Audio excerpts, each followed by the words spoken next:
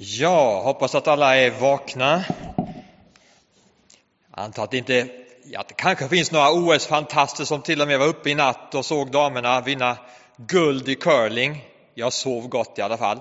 Men man gläds ju åt de svenska framgångarna, eller hur? Till och med brons åt Stina Nilsson i 3-milen är inte dåligt. Men nu är ämnet ett annat. Det handlar om Jesus och pengar. Att vara Guds förvaltare här på jorden. Det är ämnet idag. Och vad gäller just det här med pengar. Det är väl få ord som är så laddade, eller hur? Läser man JP, som jag tror de flesta av er gör, till och med vi som bor i Skillinge läser JP. Kanske beror på att vi bodde i Mullsjö innan, så vi vill gärna följa med den här regionen. Så handlar det ju så enormt mycket om pengar. Nu i veckan så såg vi ett exempel då att försvaret vill ha 168 miljarder fram till 2030. Vilken svindlande summa. Det är enorma pengar, eller hur? Så läste vi också om de stackars tandläkarna här i vår kommun som är så underbetalda. Ja, men då känner ju politikerna i kommunen desto mer. I måndagens JP redovisades deras löner och det var ju dryga 100 000 på en hel del av dem. Men det är ju ingenting mot topp 10 i Jönköpings län. Och det kunde man också läsa här i JP i veckan. Där tror jag de som tjänade allra mest, de låg på 8 miljoner om året. Det är ganska mycket pengar. Sen finns det ju andra då som sitter och tigger och inte har någonting.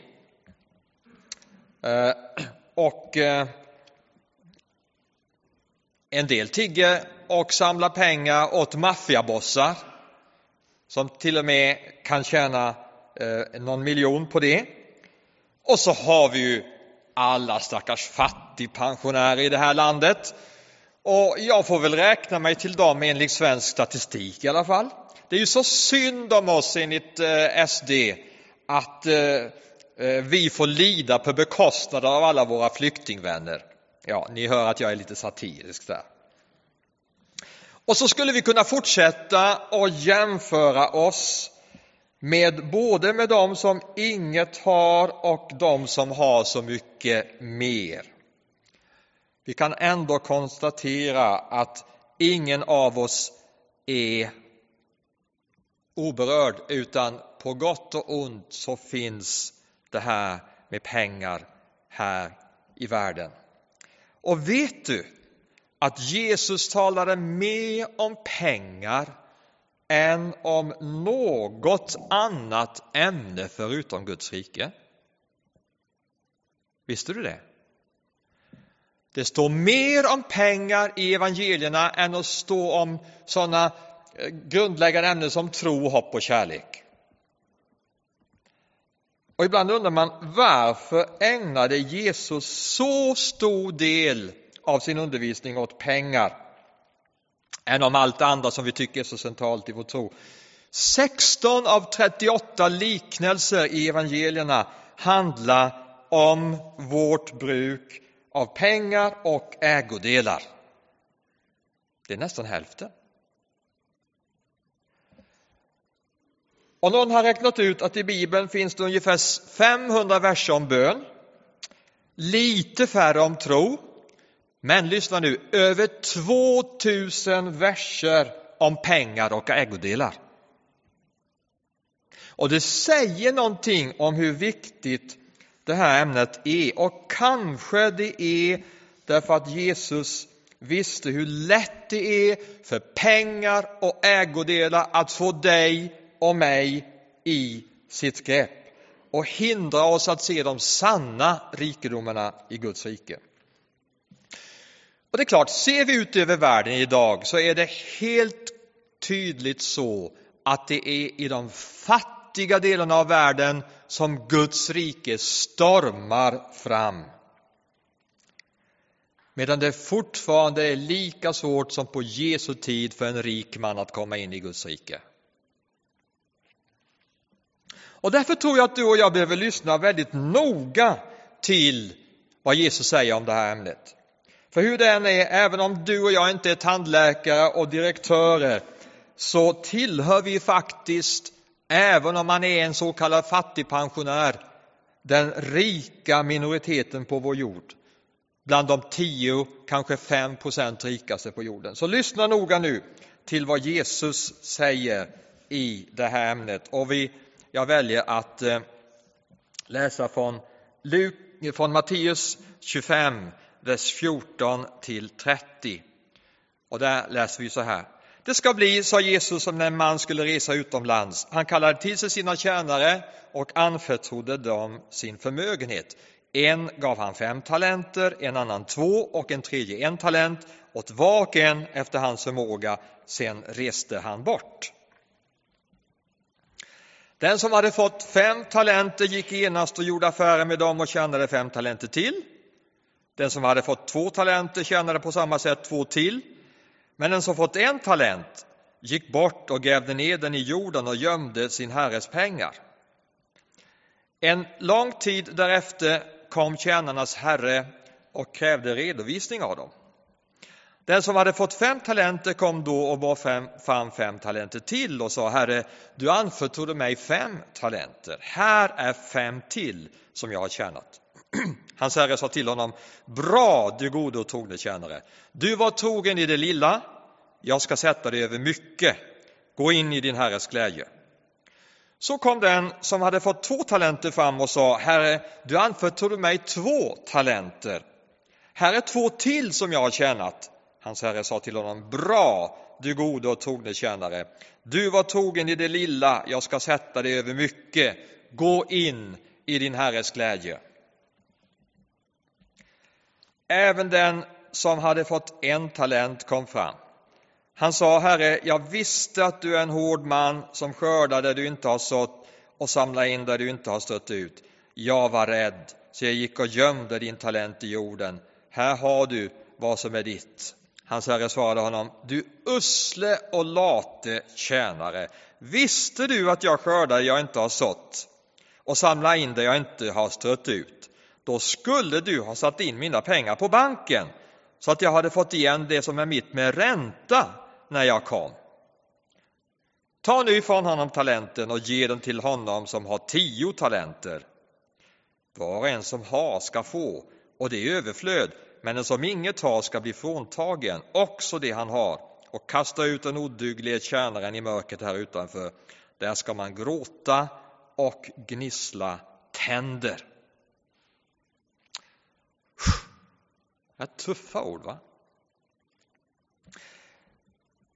En regel när man läser liknelser, det är att man inte ska pressa ur dem alla detaljer man kan, utan man försöker se vilka är de viktigaste principerna och lärdomarna i det här. Och jag tänkte att jag ska lyfta fram 3 principer som jag tror att man kan hitta både i den här liknelsen och i väldigt många andra av Jesu liknelser och i hans undervisning om just pengar. Och det här tror jag är 3 principer som kan förvandla ditt och mitt liv och ditt och mitt perspektiv på hur vi ser på pengar och ägodelar och hur vi använder dem. Det första, det är detta: Gud äger faktiskt allt. Om du lyssnade noga så såg du att mannen i liknelsen, han lämnade sin förmögenhet till de här tjänarna. Han lämnade sin förmögenhet till dem, delade ut åt dem olika talenter. Och faktiskt en talent, det var kanske en 16 årslöner som det motsvarade. Så det var inte lite han lämnade åt dem att förvalta. Bibeln är full av exempel på det här. I psalm 24 står det: Jorden är Herrens och allt som är på den. Den tillhör honom. I 3 Moseboken 25 så säger Gud till israeliterna: landet är mitt. Det land som ni går in för att inta, det är mitt land. Ni får bara liksom landet till låns. Jag tror att vi skulle kunna säga likadant om Sverige. Landet är mitt. Ni har det till låns. Och i Haggai, som är en av de här små härliga profeterna, det står det i kapitel 2, vers 9: mig tillhör silvret och mig tillhör guldet, säger Herren Sebaot. Det är han som är den rättmätige ägaren. Gud äger allt. Och om inte detta skulle vara nog, så fortsätter Paulus och säger i första Kor 6, vers 19-20 att inte ens vi tillhör oss själva. Ni har blivit köpta och priset är betalt. Och på så vis är du och jag Guds egendom dubbelt upp. Han har skapat oss, därför äger han oss. Han har också gett ett högt pris när han har betalat på korset för att få oss tillbaka. Vi är köpta och priset är betalt. Vi är inte våra egna. Vi tillhör honom. Och därför är den stora frågan så här, som Herren ställer till dig och till mig: vad tänker du göra med mina pengar och mina ägodelar under din stund på jorden? Bara detta är ju ett radikalt annorlunda perspektiv, eller hur?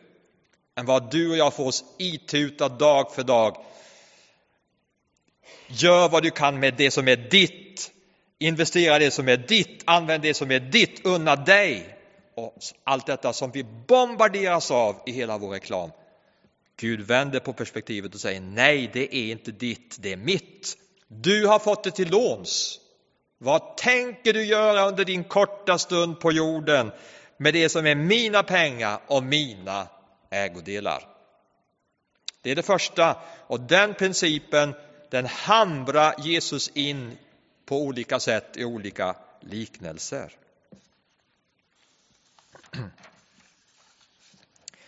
Det andra som följer på detta naturligt är detta: vi är förvaltare. Du och jag är förvaltare. Vi är anförtrodda Herrens hushåll på jorden. Här står det, används ordet tjänare i Matteus 25, på andra håll står det förvaltare. Och det är helt klart när vi läser vidare att de var förvaltare. Och på grekiska så heter detta oikonomon. Det ska vara ett i där också. Satta att förvalta ägarens egendom och pengar för att en dag göra räkenskap. Det är ju av det här som vi har fått ekonom. Oikos, det är hushåll, och oikonomon är alltså den som är satt att förvalta ett hushåll. Att då ägarens vägnar sköta, förvalta både pengar och andra ägodelar, intäkter och utgifter, för att sen en dag på begäran kunna ge räkenskap och redovisning. Så här har jag använt det som är ditt. Så här har jag skött min förvaltning. Det här ordet används också i Lukas 16, som är en annan sån här liknelse om den orättfärdige förvaltaren. Ni vet, han som hade använt pengarna på fel sätt, och så sa hans mästare: nu ska du göra redovisning. Och så gick han ju till sina medtjänare och sa: du som är skyldig så mycket, skriv av din skuld. Och så berömde Gud honom för att han ändå på så vis hade sett till att få sig vänner. Paulus använde också det här ordet i första Kor 4, där han talar om sig själv som förvaltare, ekonom av Guds hemligheter. Och där var vikten att visa sig trogen och pålitlig i förvaltarskapet. Idag används förvaltare faktiskt.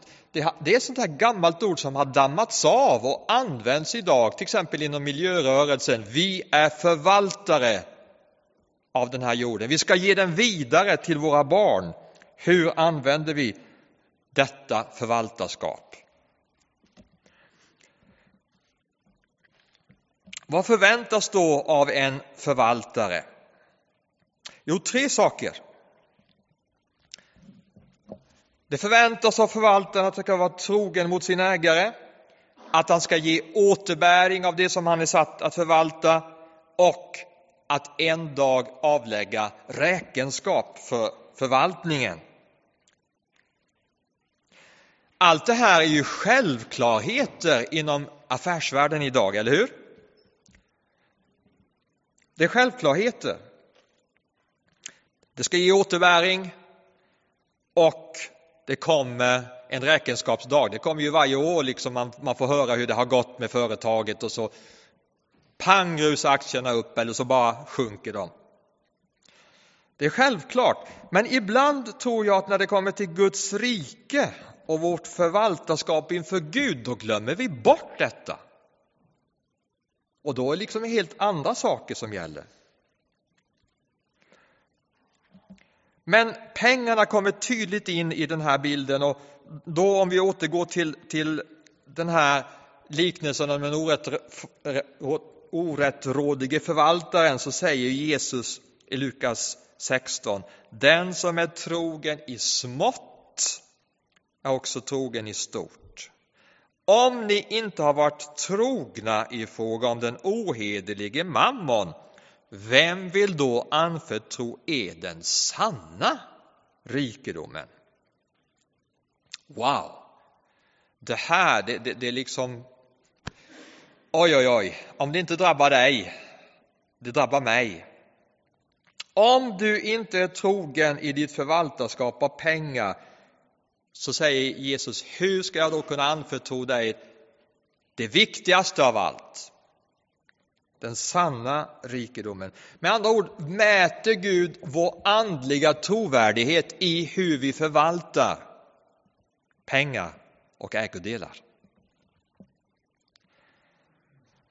Det här gör mig oerhört tveksam till alla dessa framgångsapostlar och framgångsteologer som säger att vad välsignad den här nigerianska aposteln är, som har sitt eget privata flygplan och sin flotta herrgård eller slott.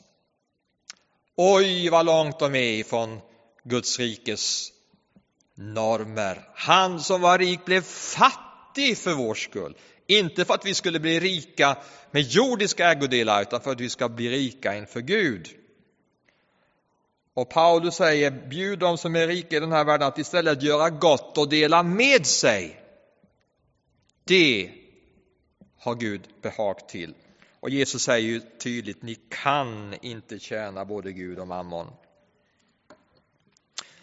Så 2 principer har vi sett. Gud äger allt. Och du och jag är förvaltare av det som är hans. Och då kommer den 3:e principen. Och det är det här. Investera där det ger bäst långsiktig återbäring. Investera där det ger bäst långsiktig återbäring. Det är den 3:e principen i den här liknelsen. Var och en av oss har fått efter vår förmåga. En del mer, andra mindre. Vi ska inte jämföra oss med varandra. Vi har olika kapacitet, vi har olika utgångspunkter, vi har olika gåvor. Vi har fått efter vår förmåga. Det Herren förväntar sig, det är långsiktighet i hur vi förvaltar det vi har fått. I aktievärlden så talar man ju ofta om den här långsiktiga återbäringen, eller hur? Som investerare så får man ofta rådet, tänk inte kortsiktigt, tänk inte några månader eller 1 år eller 2, utan tänk 3 eller 5 eller 10 år framåt, så ska du se att aktierna går uppåt. Och det brukar ju vara så. I Guds rike är perspektivet mycket, mycket längre än så. Inte 3 år, inte 5 år, inte 10 år, utan en hel evighet. Hörde ni inledningsorden? Det Jesus sa, samla inte skatter på jorden där rost och mal förstör och där tjuvar bryter sig in och stjäl, utan samla skatter i himlen där varken rost eller mal förstör och där inga tjuvar bryter sig in och stjäl. Wow! Det är långsiktig investering, mina vänner. Det är att investera på lång sikt. Investera in i evigheten. Och jag har läst en bok som jag tycker den är så bra. Det är en bok av en som heter Randy Alcorn. Tyvärr finns den inte på svenska. Managing God's Money. Att förvalta Guds pengar. Och han kallar det här i Matteus 6 för the treasure principle. Skatteprincipen. Skatteprincipen. Och då säger han så här om skatterna. Vi får dem inte med oss när vi dör, men vi kan sända dem i förväg. Hörde du? Vi får dem inte med oss när vi dör, men vi kan sända dem i förväg. Samla skatter i himlen. Och just detta handlar ju den här liknelsen om den orättfärdige förvaltaren om. Vad säger Jesus nämligen om honom? Och i slutklämmen av den, skaffa er vänner med hjälp av den orättfärdige mammon för att de ska ta emot er i de eviga boningarna. Vad menar Jesus med det? Jag tror han menar precis vad han säger. Skaffa er vänner genom att investera långsiktigt, genom att investera i Guds rike, så att en dag då du kommer hem så står det människor där som säger tack för att du investerade i Guds rike så att jag kan stå här och välkomna dig. Hörde du? Tack för att du investerade i Guds rike så att jag kan stå här och välkomna dig. Det här är hisnande, vänner. Det här är hisnande. Och jag tror att vi som Guds barn, vi har fått ett dubbelt ansvar. Vi har fått ett ansvar för de fattiga på jorden. Där Jesus säger, jag var hungrig, ni gav mig att äta. Jag var törstig, ni gav mig att dricka. Jag var naken, ni klädde mig. Jag var fattig, ni hjälpte mig. Jag var sjuk och i fängelse. Hela den här uppräkningen som visar, vi har ett ansvar för de fattiga på jorden. Gud har gett oss för att vi ska bli till välsignelse. Men vi har också ansvar att föra vidare den dyrbaraste skatt vi har, evangeliet, till alla folk på jorden. Detta är att investera i skatter i himlen. Du får ingenting med dig när du dör, men du kan sända i förväg dit du kommer. Det är skatteprincipen. Det här, jag vill bara säga något till slut, att jag tror det här handlar inte om extremism eller asketism.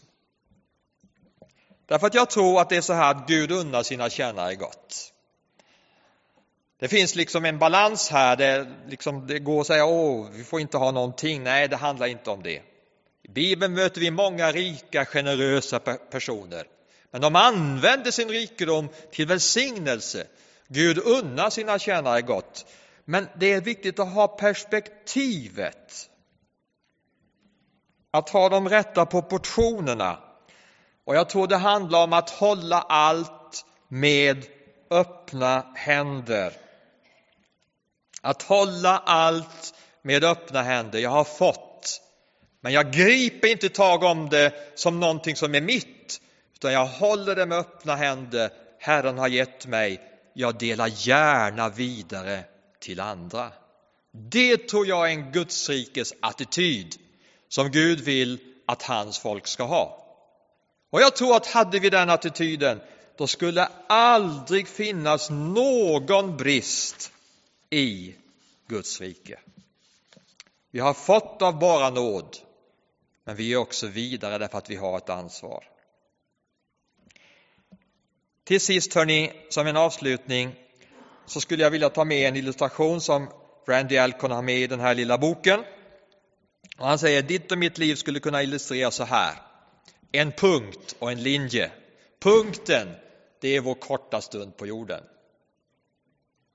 Linjen, det är evigheten. Och så säger han, livet är så kort som den här lilla punkten.